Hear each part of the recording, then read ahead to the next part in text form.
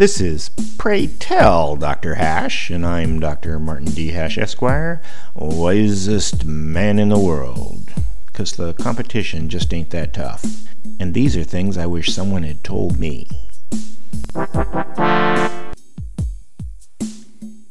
Today's topic: free internet speech. When people think of free speech, they don't consider the nuance that the guarantee only keeps the government from restricting speech. In everyday life, your employer, the business you patronize, even your church can restrict what you say.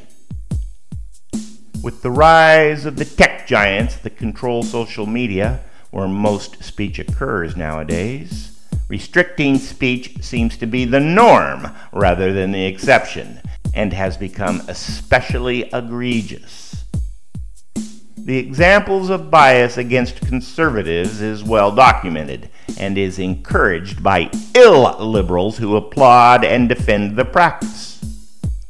The specious argument that if you can't post to Facebook, Twitter, or Google, go somewhere else, only requires a few minutes of investigation to perceive that futility. If the monopolies were not biased, perhaps they could be ignored, but the danger would always exist to exploit their censorship power at strategic times.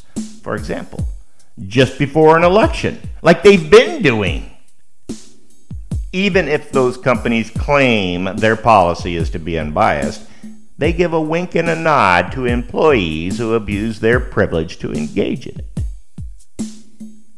Propaganda works, and the government is the only one we allow to use it because they are supposed to be accountable. But our society is being inundated by totally unaccountable sources. In fact, there are probably foreign actors determining what Americans are seeing and hearing. If ever there was a time for government to intervene to guarantee free exchange of ideas, that time is now.